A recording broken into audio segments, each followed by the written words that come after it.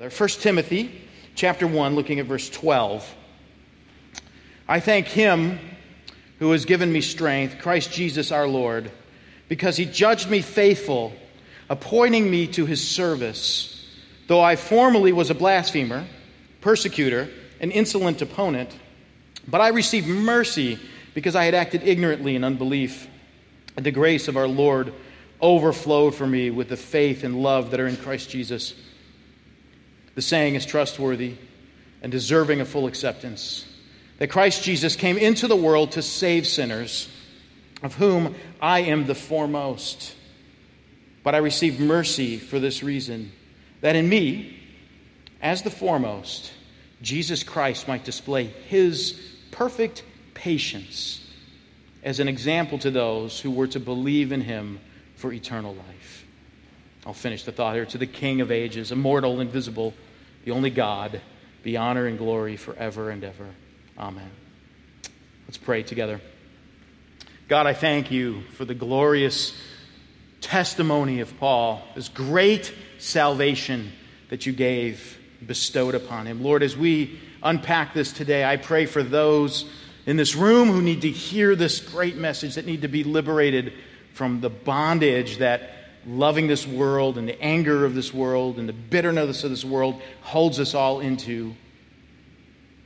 And I pray, God, that they would be set free today and that they would know the glorious love that you have for them and the way that we can now be connected to you, connected to our purpose, and living out a life filled with meaning, joy, contentment, and love. God, thank you that we get to study this. I pray we'd all rejoice as we are reminded again of the glorious salvation that we have been given. I pray this in Christ's name. Amen. You know, I'll share with you a story. Some of you know this story. I've shared it in another context. I don't know if I've ever shared it in the sermon. I'm sure I have.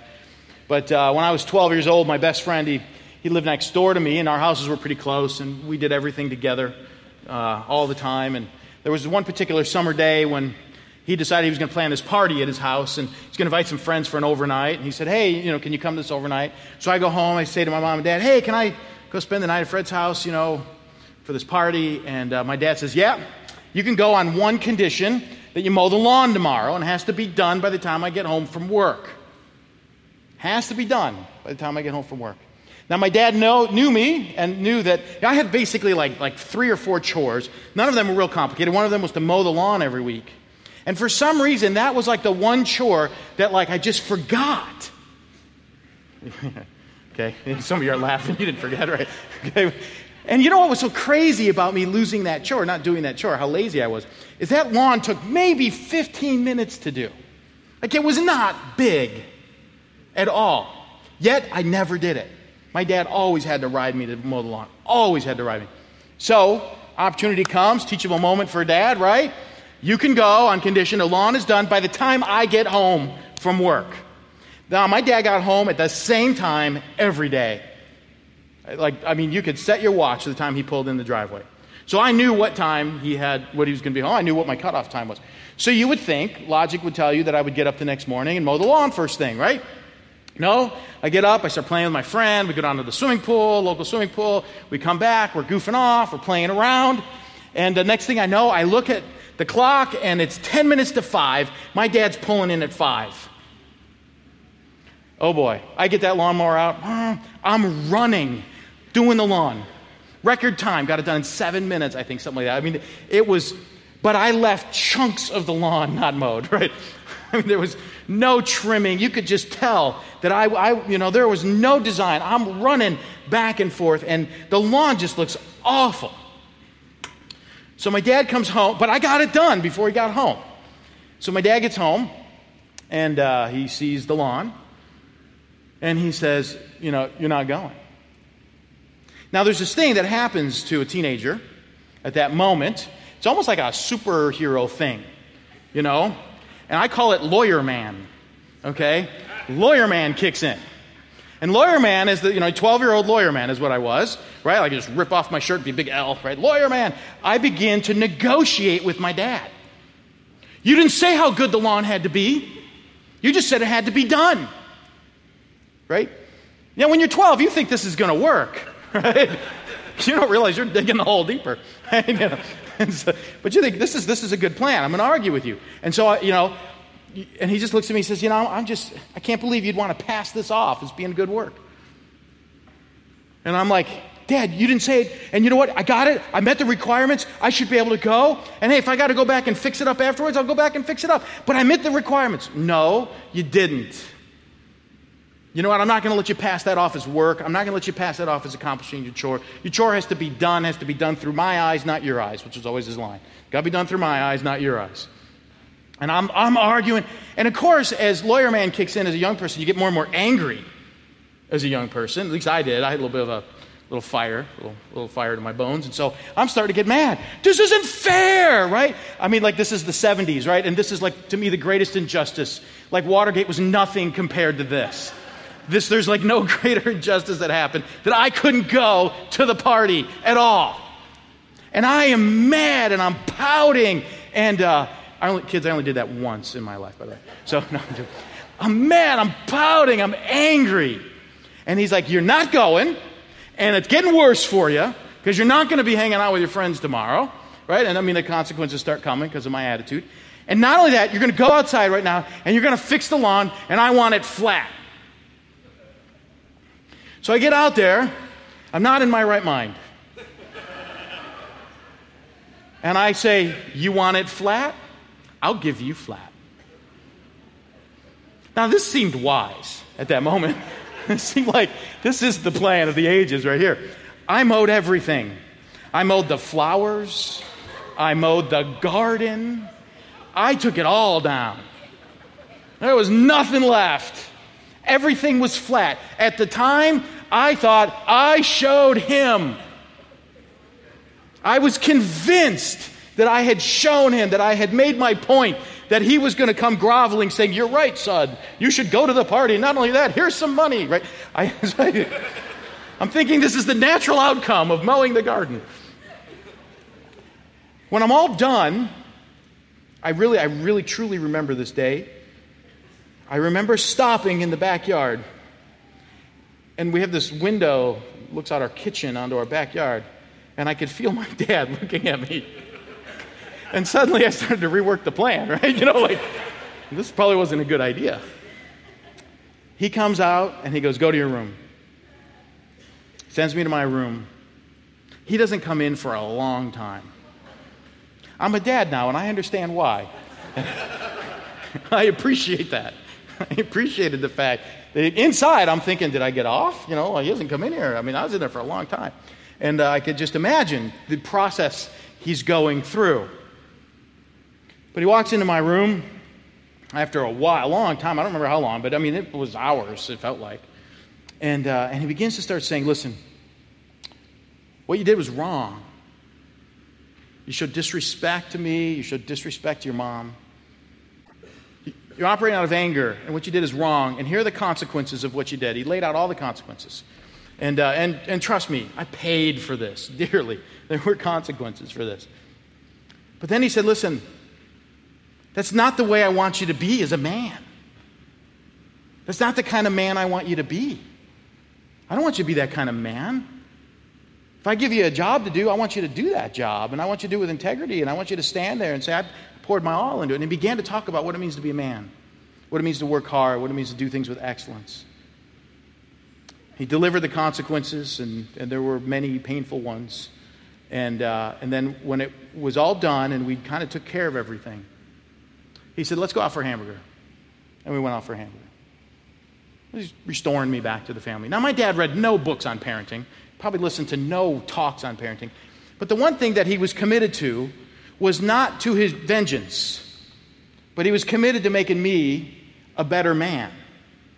He saw those actions as taking me down a path that if I follow that path, I won't be going in a good direction.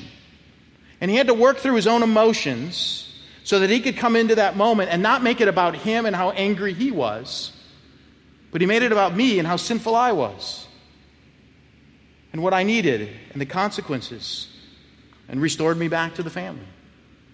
I think about that passage or that story when I read this passage, because I was being lazy, I was being selfish, I was being foolish, I was trying to hurt my dad, I was being disrespectful. But my dad, he didn't discipline me out of anger. He didn't come to make himself feel better. He took the time to cool down, to talk with me, to consequence me, to restore me, and to make me better. When I think about that, I think about Paul saying, man, you know what? I was this horrible, wretched person. And God, instead of dealing with me the way I deserved to be dealt with,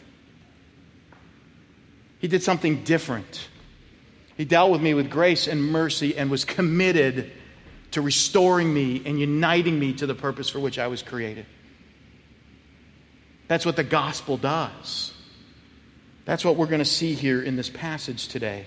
It's an important passage because Paul wants to make sure that Timothy does not let the false teachers take over and pervert the gospel, because if you lose the gospel, you lose the hope of this passage. And in order to make sure Timothy doesn't lose track of this, he tells him, listen, I want you to tell these false teachers that are preaching a bad gospel to stop it, because the gospel is great and it does incredible things in the life of a sinner. And let me tell you my story, because if it's true for me, it can be true for anyone. And that's how he ends his testimony. If this is true for me, it's true for you. And in his testimony, he says, listen, here's what Jesus did for me. He united me to the purpose for which I was created. He shrouded me with grace so that I could be protected. And He forgave me my sin and my rebellion. I want us to see that today. I want us to see it. I want to see it so that we can celebrate it. I want to see it so that people could be set free. I want to see it so that people, if there's young people in this room, that you won't think that your life and your purpose is ever going to be found in pursuing your own ways. You're going to be just like me, thinking that this is a great plan to go mow down the garden, as if that's wisdom. And that's the way of the world. It sends us in this horrible path. But the glorious gospel says, listen, it's going to unite you to Jesus, unite you to your purpose for being here, give you a reason for breathing, surround you with grace that protects you, and forgive you so you don't have to live in the shame and the guilt of the things that you've done or that have been done to you. Powerful. Well, let's look at it here. Look at the first thing we see here, that the gospel gives purpose for living. Notice verse 12. He says in verse 12, I thank Him who's given me strength, Christ Jesus our Lord, because He judged me faithful, appointing me to His service. That is an incredible statement. Paul, as he starts off his testimony, he says, man, I am giving thanks to Jesus, right? Remember, Christ means Messiah. So he's saying, I'm giving thankful to the Messiah, the one who came, the Lord Himself, because He did something for me. Here's what He did. He united Paul to his purpose for living. You realize this, every single person, if you're breathing, every single person who's alive in this room was made for a purpose that God designed. And you will never be happy trying to find that purpose outside of God. Ever.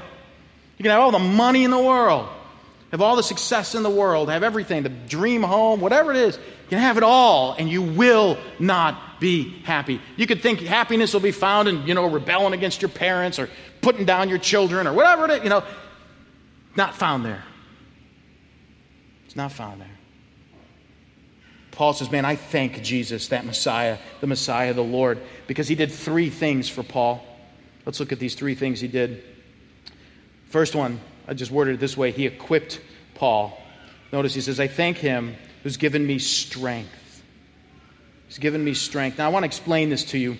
Paul is, in essence, we're kind of dividing up his sentence, but here's the point of his sentence.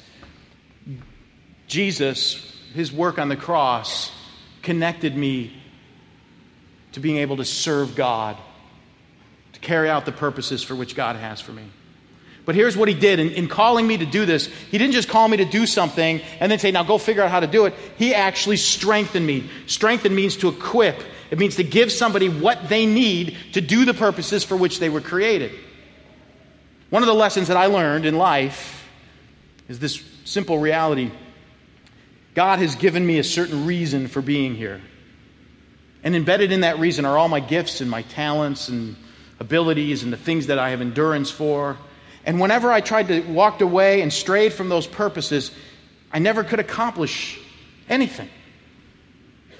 And you go through life, it's like, why isn't this working? Why isn't this working? Why isn't life connecting for me? And the one question that we're never asked, we don't ask when we come out of the womb is, God, why did you make me? We come out going, this is what I want. Paul's saying, you know what? I did that, man. I came out saying what I want, and then God opened my eyes, and suddenly I got connected to his call in my life. But not only that, he gave me the strength, the ability to carry it out. Do you realize you are already gifted to do what God has designed you to do? You lack nothing. That's the glorious gospel. You don't have to do the if-then stuff anymore. Well, if we could just get this, then we could have this. Once we get our house paid off, once we get this, if I could just get more money, if this person would just back off out of my life, if this person would move, everything would be great. All those if-thens in life. What he's saying now, Jesus strengthened me to carry out the call for which he called me to do. That's what the gospel does. If you're a young person in this room, I want to tell you something. You have been designed for a reason. And you can find that reason. Not in yourself, not in your pride, not in your arrogance, not in dreaming the impossible dream and doing it your way. You find it by saying, Jesus, why did you make me? And what do you want me to do? And when you begin to seek that, you begin to realize you have been strengthened and equipped. That's what the gospel's about, empowering you to serve God. Jesus died on the cross to give you the power to serve God and walk in the purposes for which you've been created. Now there's a second statement he makes. He says, I thank him who's given me strength, Christ Jesus our Lord. It came from Jesus, the Messiah, his work, his death on the cross. And then he says this, because he judged me faithful. He not only equipped Paul, he established Paul. He laid a foundation for Paul. Notice what he says, that, and this could be a little confusing statement, because he judged me faithful. Now some people read that and they think Paul is saying, man, I thank Jesus because he gave me strength, and he looked at me and he said, Paul, you're killer, man. You're the man. You're faithful. You can do it. It isn't that. Let me give you a word you can substitute instead of judge. You could say it this way, because he declared me faithful. A judgment's a declaration. I thank Jesus because not only did he die and rise from the dead and forgive my sins and then give me the strength to follow him, he also gave me a standing with him, laid a foundation for me so that I could actually accomplish what he called me to accomplish. He declared me, or another way, he made me faithful. That's the best way to translate that. He did it for me. When you trust in Jesus, you're not only connecting yourself to your purpose, getting the strength for it, but Jesus is actually saying, you know what? I'm even going to declare you faithful. Now, what does it mean to declare someone faithful? Let me say it this way. Let's say you have somebody who's lived a really hard life, did a lot of bad things in their life, and they become a Christian at the age of, let's say, 35. And they look back in their past and they see every horrible sin that anyone could ever do, and they'd say, that's my testimony. I've done all that. They could come in at 35 and say, you know what, I'm not one of those good people that was raised in a Christian home, and and the worst thing that they did is they watched Barney videos behind their parents' back, something like that. Like I'm not one of those people. I got a story. And therefore, I could never be used by God in the same way he would use that person who doesn't have a story. I got too much of a past. The point of this line, he judged me, he declared me faithful, saying this, when Jesus died and covered my sin, it means he no longer defines me by my sin. I don't get to walk in the room and say, I'm so stained by my past. If you knew what happened to me, if you knew the way my parents treated me, if you knew all the horrible things that happened, blah, blah, blah, blah. What do? We define ourselves by our past sins. God said, no more. I'm declaring you fit to be in my service. I am laying a foundation for you. That's what the gospel does. Unites you to your purpose, right? It equips you. And then it establishes you, gives you a foundation, because Jesus no longer defines you by your sin. He defines you by his death. I covered that sin. That's what he's saying. I covered it. And then he empowers him. Notice what he does. Appointing me to service. Appointing literally means commissioning, sending me out. Here you go. When we appoint someone to service, we're empowering them. Go, do it. Now, Paul is thanking God for that. And you might say, well, Paul was this really brilliant guy and this smart Jewish person. He's got all this great resume, Hebrew of Hebrews and all this stuff. But Paul would say, no, I want to tell you about something. I want to tell you that I am not a product of my own righteousness. I'm a product of grace, is what he's going to say. Because notice, this is the second point here. He not only is united to his purpose, but then he recognizes that he was protected by grace. So we look at a grace that protects. We're going to see two words in here besides grace and mercy. And they both show up here, but I want to show you what the grace does. Look at verse 13. He says, though formerly I was a blasphemer, persecutor, an insolent opponent, but I received mercy because I had acted ignorantly in unbelief. He's saying, now I got all this stuff, my purpose, and I got strength, and I got this foundation, and I was commissioned.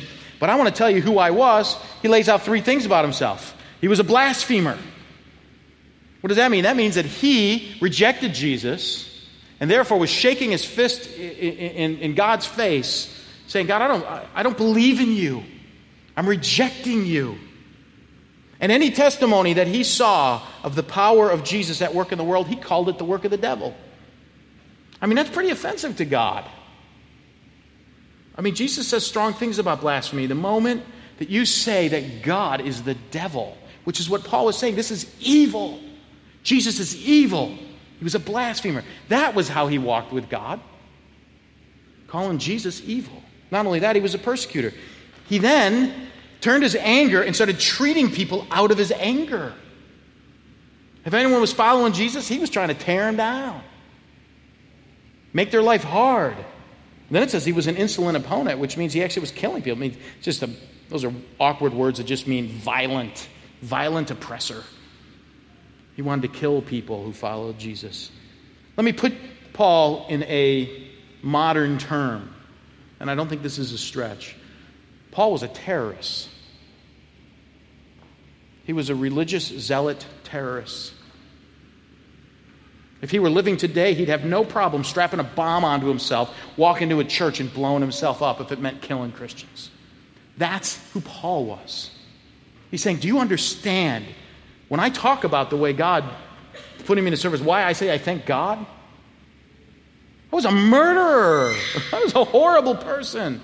I hated God. I was blaspheming him. I was hurting people with my life and my words, and I was killing people. But notice what he says, but I received mercy because I acted ignorantly in unbelief.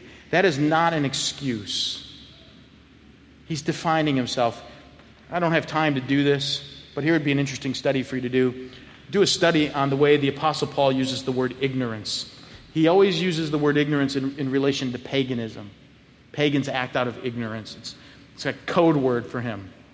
And he's saying, listen, I was a pagan, and I was living in a world of unbelief. But you know what's amazing about God? God is a missionary God. God shows mercy upon the pagans. You know, God is withholding his wrath right now from this world because he's a missionary God. And there are a bunch of people out there that are shaking their fist in the face of God. There's a bunch of people out there saying, I'm doing it my way. I don't care about you, God. A bunch of people living that way. And God is not sitting there going, I'm going to just destroy them. Instead, you know what God's doing? There's probably some little kid somewhere in a country somewhere who's shaking his fist in the face of God, doing it his own way. And somewhere else in another country is a young person who's saying, God, I want to follow you. And God is beginning to mold that person's heart to be a missionary. And God's going to send that person to the person who's shaking their fist in the face of God. And that missionary is going to tell him, why are you shaking your fist in the face of one who loves you and who died for you and who can unite you to your purpose? He's saying, do you realize something? I'm a product of mercy. God withholding. I was a pagan, but God showed mercy to me. That's what he's saying. Why? Verse 14. And that the grace of our Lord overflowed for me with faith and love that are in Christ Jesus. You see, he withheld, that's mercy. He withheld his wrath. Even though I was a pagan, he withheld it. Why? So that he could do something. Here's the picture here. We have the grace of our Lord overflowing. Picture just a waterfall, like a tidal wave coming down, crashing down. And he's saying grace was just crashing down upon me. What is grace? Grace is a gift. It's giving you something you don't deserve. You know, I didn't deserve a hamburger from my dad after he restored me. But he was restoring me back to the family. He's giving me grace. This didn't separate you from our family forever. In fact, this is a good moment for me to talk to you and to act on your behalf to make you better. To keep you in the family, not to kick you out of the family. And he says, this grace came and it filled me with what? What did it give him? Faith and love. Right? He was a blasphemer. He didn't have faith in Jesus. And he was a persecutor and a violent oppressor. He didn't have love for others. The two marks of Christianity are what? Faith and love. Faith that Christ is the Messiah. Love for the brethren, man. Not using your tongue to tear people down and gossip and hurt people and rip people apart and all that. Faith and love are the marks of Christianity. Paul's saying, man, that's what God gave me. He overflowed me with faith and love. I call that grace that protects. Because what God is doing is saying, listen, you deserve wrath, but I'm not going to give it to you. I'm going to hold it back. And instead, I'm going to share with you faith that you can believe in Jesus. And I'm going to share with you love that you can love others. That's what the gospel does. It gives you grace that protects. You're protected from yourself. Isn't that great? What about the person who's never heard? I got an answer to that. God is merciful and protecting them until they do hear. God is not distant. He's not hanging back. His mercy is alive among the unbelievers and among the unreached. And His grace is powerful. But there's one more thing. There's also forgiveness that covers everything. Look at the last two verses. The saying is trustworthy and deserving of full acceptance, that Christ Jesus came into the world to save sinners, of whom I am the foremost. But I received mercy for this reason, that in me, as the foremost, Jesus Christ might display His perfect patience as an example to those who were to believe in Him for eternal life. Matt referenced this earlier when we were singing. This saying is trustworthy, deserving full acceptance. Paul is saying, I'm about ready to say something that you should pay serious attention to. In fact, you should bet your whole life on this statement. That Christ Jesus did not come into the world to bring down boatloads of wrath, but He came into the world to redeem those who deserve a boatload of wrath. That's why He came. This is what He was doing. Take Him seriously. Because when He comes again, He comes as judge. So take Him seriously. This is a true statement. And Paul says, I can preach this with confidence because I was a blasphemer. I called the works of Jesus evil. I was a persecutor. I used my energy and my strength to hurt and tear down people. And I was a murderer. I sought to kill people. And yet, God takes this blaspheming, persecuting murderer, redeems him. Redeems him to such a degree that he becomes the chief global, worldwide evangelist. Why? Paul would tell us why. I received this mercy for a reason. And let me summarize verse 16.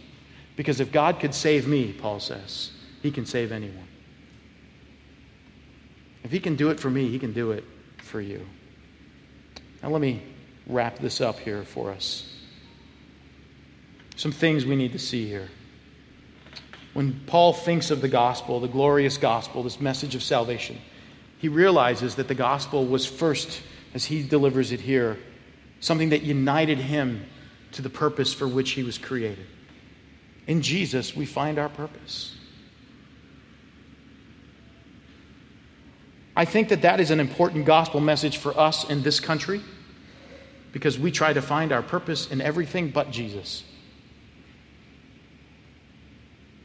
We try to find it in our own success, in our own agendas, in our own way, in our own world, in the little ideal world we design for ourselves. You know, we're so entrepreneurial in our world, in our country. We build little worlds for ourselves, and we actually have the time, the space, and the resources to build a life exactly the way we want it, and we want everything to work within that little box. But you go through life and you realize it doesn't work, and people don't follow the directions you set when you build the box. And no one plays by your rules, and it doesn't work. And you're still empty inside. Why? Because only in saying, Jesus, why did you make me, will you ever find purpose? Because you realize that He makes you for a reason. He strengthens you. He declares you just by His work on the cross. And He empowers you to go out and do what He made you to do. And I will tell you, when you walk in that purpose, there's absolutely no way that you will ever be dissatisfied. Even in the dark times. Even in the times when you're saying, God, where are you? You still know inside, I'm doing what I've been designed to do. That's the gospel. Second, in Jesus we have mercy and grace. You are protected. Do not take the protection of God as a sign of your own success. Take it as a sign of God's great mercy. You might be holding back wrath right now. But the day of wrath will come. But right now it's here. It's here for a reason. It's here so that you can hear this message. It's here so that we can all get on a plane, 10 of us, and fly 6,000 miles to go stand on a mountainside with 60 unsaved kids and say, you can be saved. God's withholding His wrath, so we can do this. You're protected from yourself. And you don't have to be defined by your sin anymore. And thirdly, in Jesus, we have complete and total forgiveness. He saves, and when He saves, it's a done deal. All the things you're ashamed of, all the things you're afraid of, gone in Jesus. That is the glorious gospel.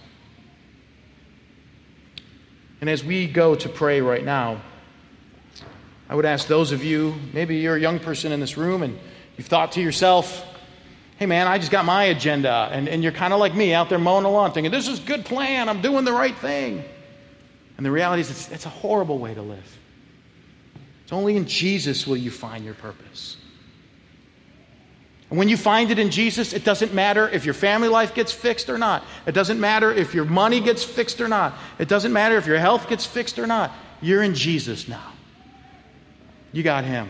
And you can carry out your purposes, and His purposes will never, ever be stopped or thwarted. But God's withholding His mercy for you to respond. Because in Jesus, you can be forgiven. So, if you need to pray that, now is a good time to pray that. If you have prayed that and maybe you've lost sight of it, now is a good time to say, God, recalibrate me here today. Let me celebrate the glorious gospel. I've lost sight of it. If you look in your own life and you say, hey, you know what? I'm noticing that I'm parenting my kids out of anger. I'm noticing that I'm judging people. I'm noticing I'm gossiping. I'm doing this. I'm doing that. If you see that stuff starting to flow out of your mouth, man, you got to get back to Christ. Say, Jesus, fill me with your faith and love again.